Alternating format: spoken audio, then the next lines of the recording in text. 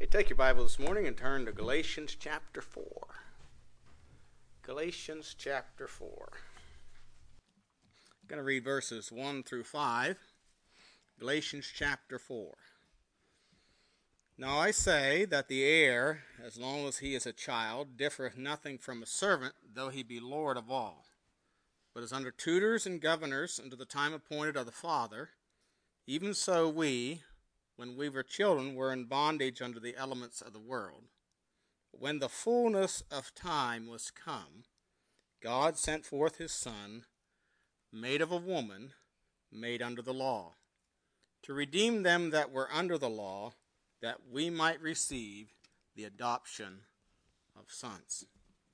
The title of this message this morning, simply All in the Plan of God. Let's pray. Heavenly Father, we do thank you again for the opportunity and privilege is ours to meet together here this morning. Father, we thank you for your word. We thank you for the incarnation of your Son, the Lord Jesus. And Father, I pray as we look into your word today that we'd be encouraged and challenged, strengthened. And Lord, if there be any in our midst who are lost and undone, condemned by the law of God, that the Spirit of God today would arrest their hearts, bring conviction and repentance, that they might be set free from the penalty of sin. Glorify yourself, we pray in Jesus' name. Amen. Since Nathan has become a contractor, it used to be he worked for me, and now I sort of work for him. And he takes care of, getting all the jobs and making up the plans and all that. And don't tell him this, but he's more advanced in a lot of these things than I was. But anyway, so now every once in a while I'll get to this job and I'll say, so what are we doing? And you know what he does? He goes over to the truck and he gets out this tube that has plans in it. He says, we're doing this, you see here, and yeah. And I understand every bit of it. Most of it.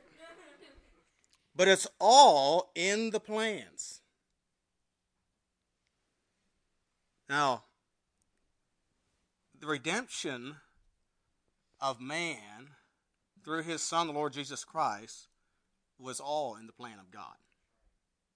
Nothing was done like, oops, now what are we going to do? It wasn't just thrown together, or he had to have an alternative plan. It was all in the plan of God.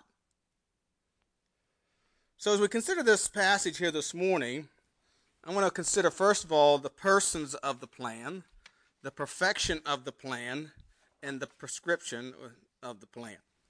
First of all, the persons of the plan, and there are four identified here in this passage of this plan. The persons, first of all, you have God the Father. In verse 4 it says, when the fullness of time was come, God sent forth his Son, made of a woman, made under the law. See, God sent his Son. In the Gospel of John alone, in John chapter 5, we're going to read quite a few verses here in the Gospel of John, but in John chapter 5, in verse 23, the Bible says that all men should honor the Son, even as they honor the Father. He that honoreth not the Son honoreth not the Father, which hath sent him. Verse 30, I can of mine own self do nothing. As I hear, I judge, and my judgment is just, because I seek not mine own will, but the will of the Father, which hath sent me. Verse 36, but I have greater witness than that of John, for the works which the Father hath given me to finish, the same works I do, bear witness of me, that the Father hath sent me. Verse 37, the Father himself, which hath sent me, hath borne witness of me. Ye have neither heard his voice at any time, nor seen his shape. And then in chapter 6, verse 44, chapter 6 and verse 44 again, no man can come to the Father, can come to me, except the Father which has sent me, draw him, and I will raise him up at the last day. Then again, verse 57, as the living Father hath sent me, and I live by the Father, so he that eateth me, even he shall live by me. And then in chapter 8, verse 29, And he has sent me, he that sent me is with me. The Father hath not left me alone, for I do always those things that please him. And John chapter 10, verse 36, again, say ye of him who the Father hath sanctified and sent into the world, thou blasphemest, because I said, I am the Son of God. And then in John chapter 17 and verse 25, John 17:25, O righteous Father, the world hath not known thee, but I have known thee, and these have known that thou hast sent me. See, God, the Father, sent the Son. And again, this wasn't something that was just, well, there was a need. Or, so many times that, things that we do, because of a certain situation arises, then we alter our plans. No, this was God's plan from the beginning of time. 1 Peter 1:20 says, who verily was foreordained before the foundation of the world, but was manifest in these last times for you. So he was foreordained before the foundation of the world that God would send his Son into the world. He was just manifest to us, or made known to us. Revelation 13:8 says, and all that dwell upon the earth and shall worship him, whose names are not written in the book of life, of the Lamb slain from the foundation of the world. In Acts 2 and verse 23, when Peter was preaching to the children of Israel on the day of Pentecost, he said this, him being delivered by the determinate counsel and foreknowledge of God. You see, God planned from eternity past to send his Son into the world. But it was just manifest to us in these last days. So we have God the Father. We have also God the Son. But when the fullness of time was come, God sent forth his Son. God sent his Son. And of course the Son came into the world. It was God the Son who came into the world. And he came to give his life a ransom for many. Mark 10:45 says, for even the Son of Man came not to be ministered unto, but to minister and give his life a ransom for the many. Jesus said in John 4:34, my meat is to do the will of him that sent me and to finish his work. John 6:38, for I came down from heaven not to do mine own will, but the will of him that sent me. John 8:28, when ye have lifted up the Son of Man, then shall ye know that I am he, and that I do nothing of myself, but as my Father hath taught me, I speak these things. And one of the most amazing verses to me is in John 10:18, where he says, no man taketh it from me, but I lay it down of myself. I have power to lay it down, and I have power to take it again. This commandment have I received of my Father. See, God the Son willingly came into the world. Now, I'll give you a little more thoughts about that in the afternoon message, what that really meant to God the Son in humbling himself to become a man. So we have God the Father, we have God the Son, we also have a woman. In verse 4 it says, when the fullness of time was come, God sent forth his Son, made of a woman, made under the law. Made of a woman. Not just any woman, but a woman. In Genesis 3:15, we have the gospel, you might say, some call it in seed form, where it says, and I will put enmity between thee and the woman, and between thy seed and her seed. It shall bruise thy head, and thou shalt bruise his heel. So it tells us there, that gives us an idea that the Savior, or the Son of God, is going to come through the means of a woman. But again, it wasn't just any woman. Isaiah 7:14 says, behold, a virgin shall conceive and bear a son, and shall call his name Emmanuel. So this was a particular, you might say, or a special woman. Not that no other woman could be like this one, but not just any woman would do. Look at Luke chapter 1. Luke chapter 1. Luke chapter 1, when the angel addressed Mary, it was Gabriel, in verse 26 it says, "In the 6th month the angel Gabriel was sent from God unto the city of Galilee named Nazareth." Now, Nazareth was not as we would say, an uppity place. In fact, it was a lowly place, as we'll see. But, verse 27, "To a virgin espoused to a man whose name was Joseph, of the house of David, and the virgin's name was Mary. And the angel came in unto her and said, Hail, thou that art highly favored, the Lord is with thee. Blessed art thou among women." Go down to verse 30. And it said, "And the angel said unto her, Fear not, Mary, for thou hast found favor with God." Verse 38, "And Mary said, Behold, the handmaid of the Lord, be it unto me according to thy word. And the angel of the Lord departed from her." Now, why was Mary highly favored of God? Well, she was a virgin. And her response in verse 38 speaks volumes, where she says, "Behold, the handmaid of the Lord, be it unto me according to thy word." But look also at verse 48. Verse 48. Notice how she speaks of herself. Verse 48, "For he hath regarded the low estate of his handmaiden. For behold, from henceforth all generations shall call me blessed." He's regarded the low estate. The word regarded there means to look upon or have respect for. You see, the Lord had respect for Mary. It wasn't the fact that she was high class, because she was not high class. She was of peasant stock. She was not of the priestly line or the kings in Jerusalem or any of that nature, although she was. She was of the royal line of David.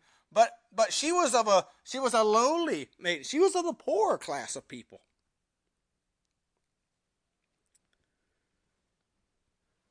But it was her character that the Lord spoke of. He had respect for her. Verse 52 says, "He hath put down the mighty from their seats and exalted them of low degree." Now, it wasn't. And when she says low degree, it wasn't, we would say, well, he's just low life. Speaking of, they're just wicked, sinful people. No, she wasn't that. But she was of the poorer class in society. But she was holy in life, in her manner of living. And so this was a particular woman. The Bible tells us that in a great house there are vessels of honor and some to dishonor. And if man sanctify himself in these, he shall be a vessel unto honor, meet for the master's use and prepared unto every good work. So she was one of those vessels that had been sanctified herself. So we see God the Father, the persons of man, God the Father, God the Son. There was also a woman. We also see another group of people here, and that is mankind. Notice verse 5. "To redeem them that were under the law, that we might receive the adoption of sons." To redeem them that were under the law. Notice that, what's the next word? We. In his plan, think about it, in his plan, God had you in mind. God had you in mind. When he planned the redemption of mankind, he had you in mind. He had you in mind. Luke 19:10, the Lord said, "For the Son of Man has come to seek and to save that which is lost." John 3:16, "For God so loved the world." That's you. That's I. "That he gave his only begotten Son, that whosoever believeth in him should not perish, but have everlasting life." So, part of the persons of this plan is you and I. We were in God's plan when he sent his Son into the world. So we see the persons of the plan. I want you to know, secondly, the perfection of the plan. In verse 4 it says, "But when the fullness of time was come." The fullness of time. The word fullness means full, completeness. As we think about the fullness of time, we have the idea of an exact amount, or the exact time, or the proper time, or the completeness of time. We would say it was perfect timing. That's how we would say it. Perfect timing.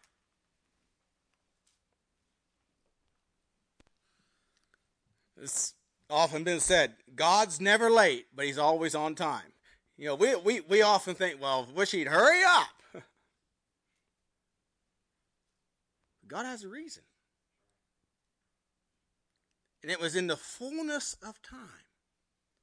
You know, as we look back on the timing of the birth of Christ, we would say it was good timing.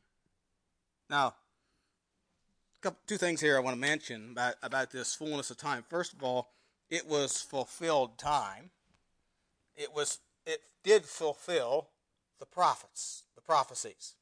Daniel 9:25 and 26 says, "Know therefore and understand that from the going forth of the commandment to restore and build Jerusalem, under the Messiah the Prince shall be 7 weeks and 62 weeks.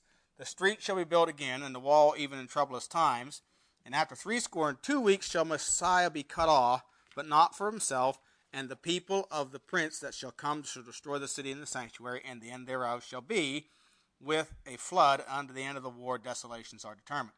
So Daniel prophesied of the time of that Christ would be cut off or crucified. So it was fulfilled time. If the Jews had studied the scriptures and left out of their studies all their traditions and self-interpretations of the prophets, they would have had to have known that Jesus was their Messiah.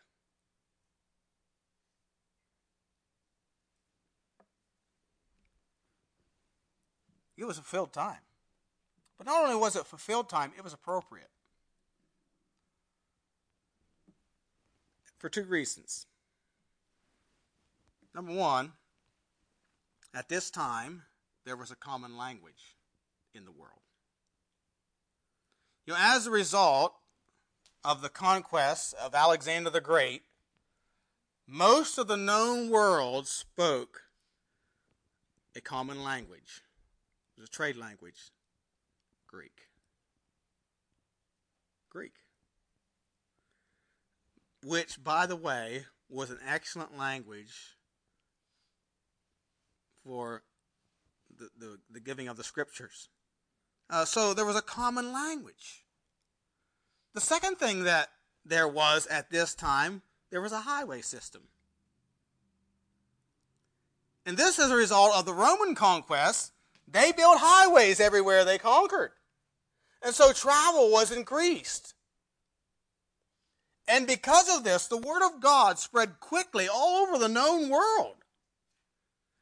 You know, I don't know if you realize this, but some of the history I was reading yesterday, the historians, that the gospel got to Britain by 44 A.D. Simon Zelotes, one of the disciples, first went to Britain in 44 A.D. He went again later, around in late 50s, and he was martyred there in 61 A.D.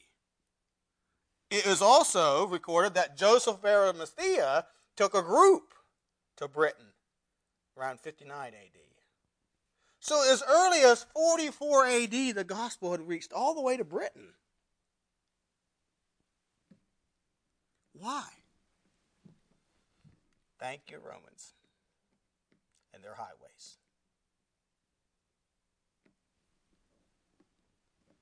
And of course, not only did it go all the way to Britain, it went east to India. Andrew went to India. It went to Africa. You see, it went all over the world very, very quickly. So it was an appropriate time. Hey, God knows what he's doing. God knows what he's doing. Sometimes we think we have it all together, but God knows what he's doing. He doesn't have to ever say, oops. He doesn't ever say, well, I could have done that better, like you and I do.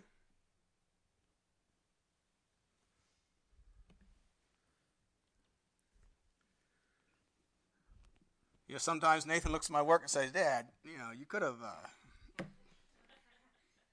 I used to say that to him. Sometimes I still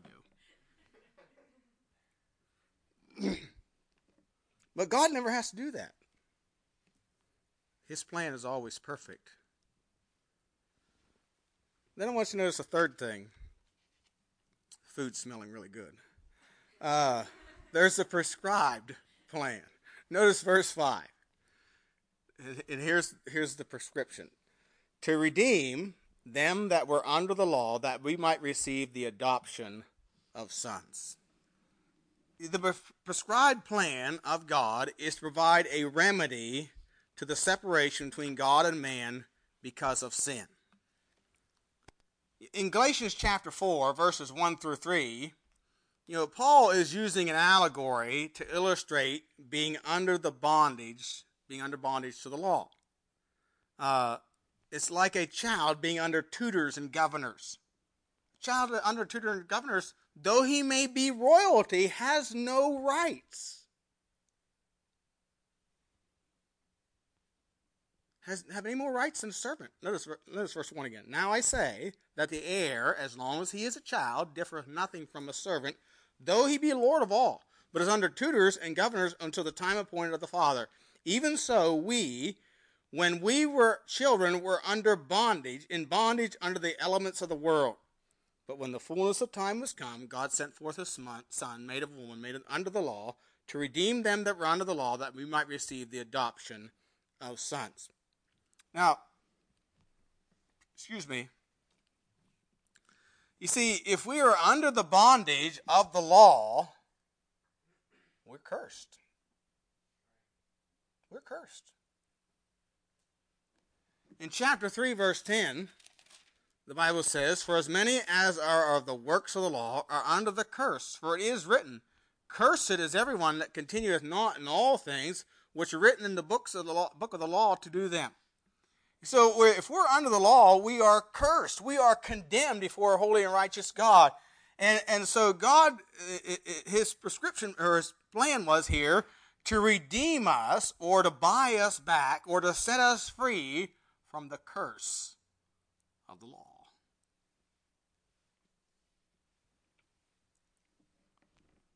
Now, how's he going to do that?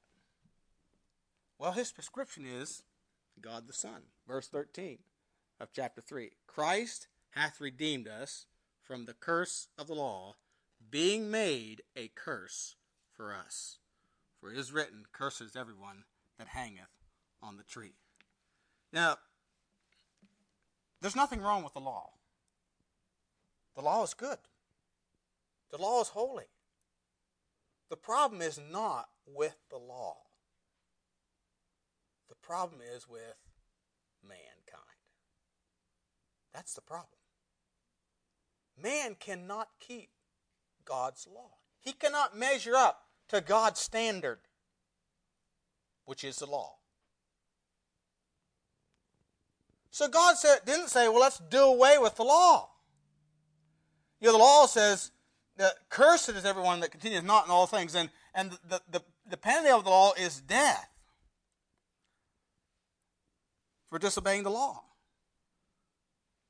No, he sent his Son who fulfilled the law perfectly for you and I.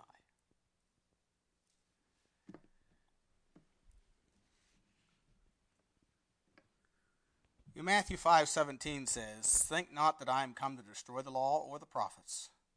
I am not come to destroy, but to fulfill. You see, he was the fulfillment of the law. Romans chapter 1 and verses 1 through 3 that we quoted this morning says this: Paul, a servant of Jesus Christ, called to be an apostle, separated unto the gospel of God, which he had promised afore, notice, by his prophets in the Holy Scriptures, concerning his Son, Jesus Christ, our Lord, which is made of the seed of David, according to the flesh. So, he was promised afore by his prophets in the Holy Scriptures. In the law, the prophets, the law and the prophets all prophesied of him and spoke of him in types and shadows. In fact, in Colossians chapter 2, verse 14 says, blotting out the handwriting of ordinances against us, which is contrary to us, took it out of the way, nailing it to his cross. Having spoiled principalities and powers, he made a show of them openly, triumphing over them in it. Let no man therefore judge you in meat or in drink or in respect of a holy day, these are all things to do with the law, or the new moon or the Sabbath days, which are a shadow of things to come, but the body is of Christ. You see, he fulfilled the law. The Old Testament spoke of him in types and in shadows. 1 Corinthians 15:22 says, as in Adam all die, even so in Christ shall be made alive. Adam was a type of Christ. As the days of Noah, so shall the coming of the Son of Man be. As Moses lifted up the serpent in the wilderness, even so must the Son of Man be lifted up. John 3:14. Again, the serpent in the wilderness was a type of Christ, and which took the judgment of the children of Israel. Jonah was a type of Christ. As Jonah was 3 days and 3 nights in the whale's belly, so shall the Son of Man be 3 days and 3 nights in the heart of the earth. Think of Isaac and Rebekah in Genesis 24. Abraham is a type of God. Isaac is a type of Christ. Both Isaac and Christ were children of promise. The birth of both was pre-announced. Both were named before they were born. The birth of both was contrary to nature. Sarah was barren and then had a child at 99 years old. Mary was a virgin and had a child. Both are called an only son. Both mocked and persecuted by their own kindred. Neither Isaac nor Christ had broken the law that they should be offered up. Isaac carried the wood in which he was to die, so Christ carried his own cross. And Isaac went willingly to the altar, so Christ went willingly to the cross. Both apparently given up or forsaken by his Father. Both rose from the place of death in resurrection. In both cases, God interposed. If you read the Old Testament carefully, you'll see Jesus Christ all over the place. Go to the tabernacle. Look at the tabernacle. And the laws concerning the tabernacle. The tabernacle was a tent, as well as the dwellings of all the Israelites that wandered through the wilderness. And as such, it went through everything during the journey that the other tents did. It was, nevertheless, God's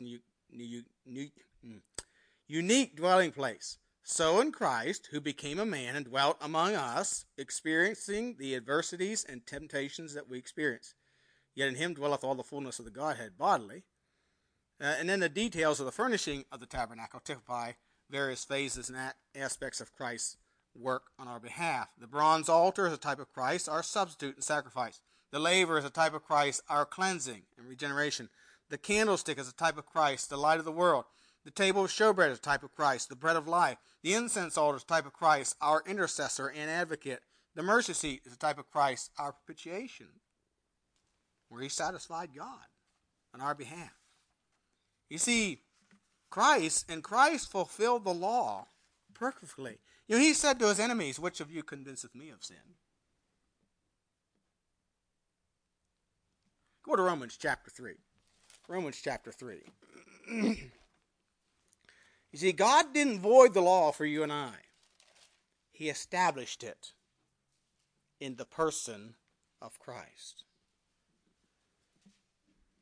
The law isn't voided. Romans 3, verse 21. But now the righteousness of God without the law is manifested, being witnessed by the law and the prophets. even the righteousness of God, which is by faith of Jesus Christ, unto all and upon all them that believe, for there is no difference. For all have sinned and come short of the glory of God, being justified freely by grace through the redemption that is in Christ Jesus, whom God has set forth to be a propitiation through faith in his blood, to declare his righteousness for the remission of sins that are past through the forbearance of God, to declare, I say, at this time his righteousness, that he might be just, and to justify him which believeth in Jesus. Where is boasting then? Is excluded by what law? Of works? Nay, but by the law of faith. Therefore we conclude that a man is justified by faith without the deeds of the law. Go to verse 31. Do we then make void the law through faith? That's a good question. God forbid. Yea, we establish the law. C.I. Scofield said in his notes, quote, the sinner establishes the law in its right use and honor by confessing his guilt and acknowledging that by it he is justly condemned. Christ, on the sinner's behalf, establishes the law by enduring its penalty, death. Unquote. You see, you and I are guilty before the law of God. We're condemned by the law of God. And the law cannot be voided. And it is not voided. It's simply been paid for by another. It's been satisfied by another. And that's Jesus Christ.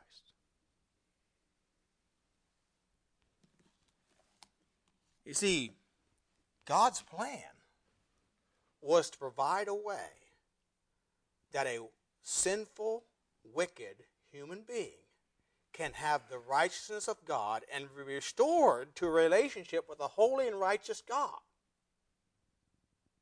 Can have his sin paid for.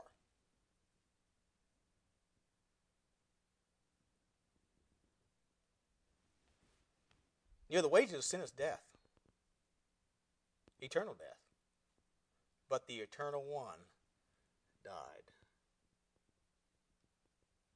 So we can have eternal life.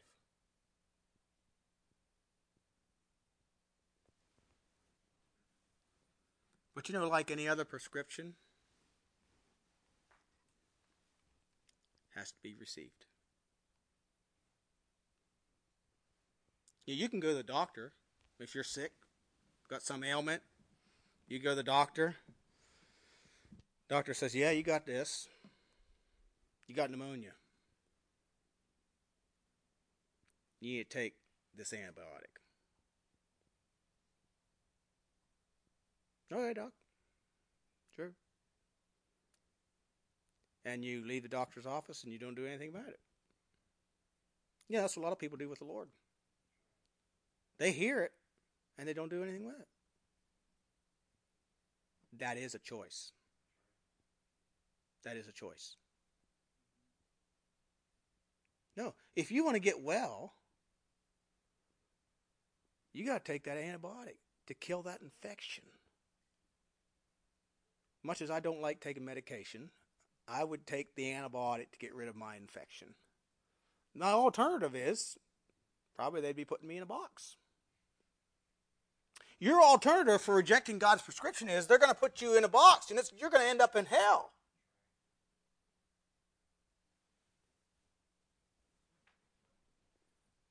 Because you are under the condemnation of the law. But Christ hath redeemed us from the curse of the law, being made a curse for us. Lewis Talbot said this, quote, had the Jews of our Lord's day confined their studies to the Old Testament, free from the traditions of men, they would have recognized their Messiah in a moment. If all men of this Christian era would only study the New Testament in light of the Old, they would look with wonder and awe upon the portrait of Christ in the Old Testament. For it is a true likeness of the suffering, risen, interceding, and reigning Lord Jesus. Unquote. You see, if you will study the Scriptures without your own preconceived ideas and lay aside your emotions and your feelings and all that, you too will recognize and receive Him as your Lord and Savior. There is adequate proof. Our own lives condemn us to the truths that we just read.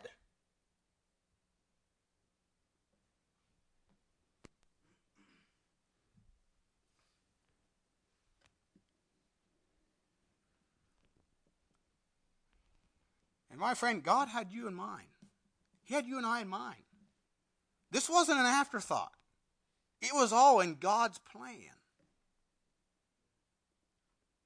to redeem them that were under the law, that we might receive, think of it, the adoption of sons.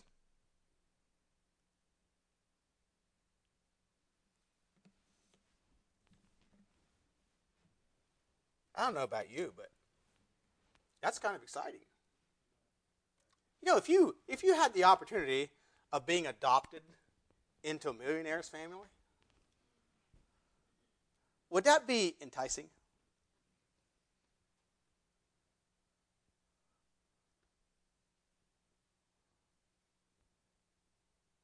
You know, I went to work for a family when I was 21 years old. They were a family I knew of. Their son was my age, and he was killed in a car accident. Then I went to work for them. And I always thought growing up, be nice living with them. I mean, they were the farmers that had money. And we were the ones that didn't. I mean, being adopted in that family sounded really enticing. And it was nice. I enjoyed my work there. But you know what? That doesn't even compare to being adopted into the family of God.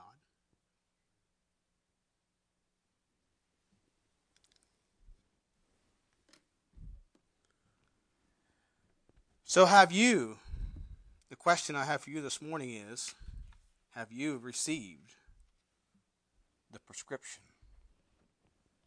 Have you accepted Him as your Lord and Savior?